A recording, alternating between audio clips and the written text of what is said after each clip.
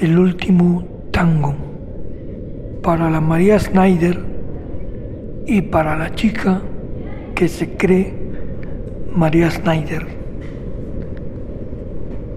Conocí a una chica que insiste en repetir el papel que realizó la María Schneider. Ella dice que yo soy Marlon Brando y que debemos reunirnos en su casa y actuar. Pero yo no soy Marlon Brando, no vivo en París y no quiero morir todavía.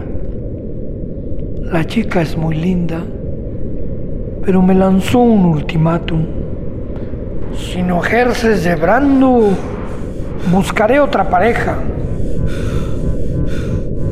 Me emborracho en la casa con whisky y arrojo la botella en el cesto. ¿Por qué no puedo ser Marlon Brando?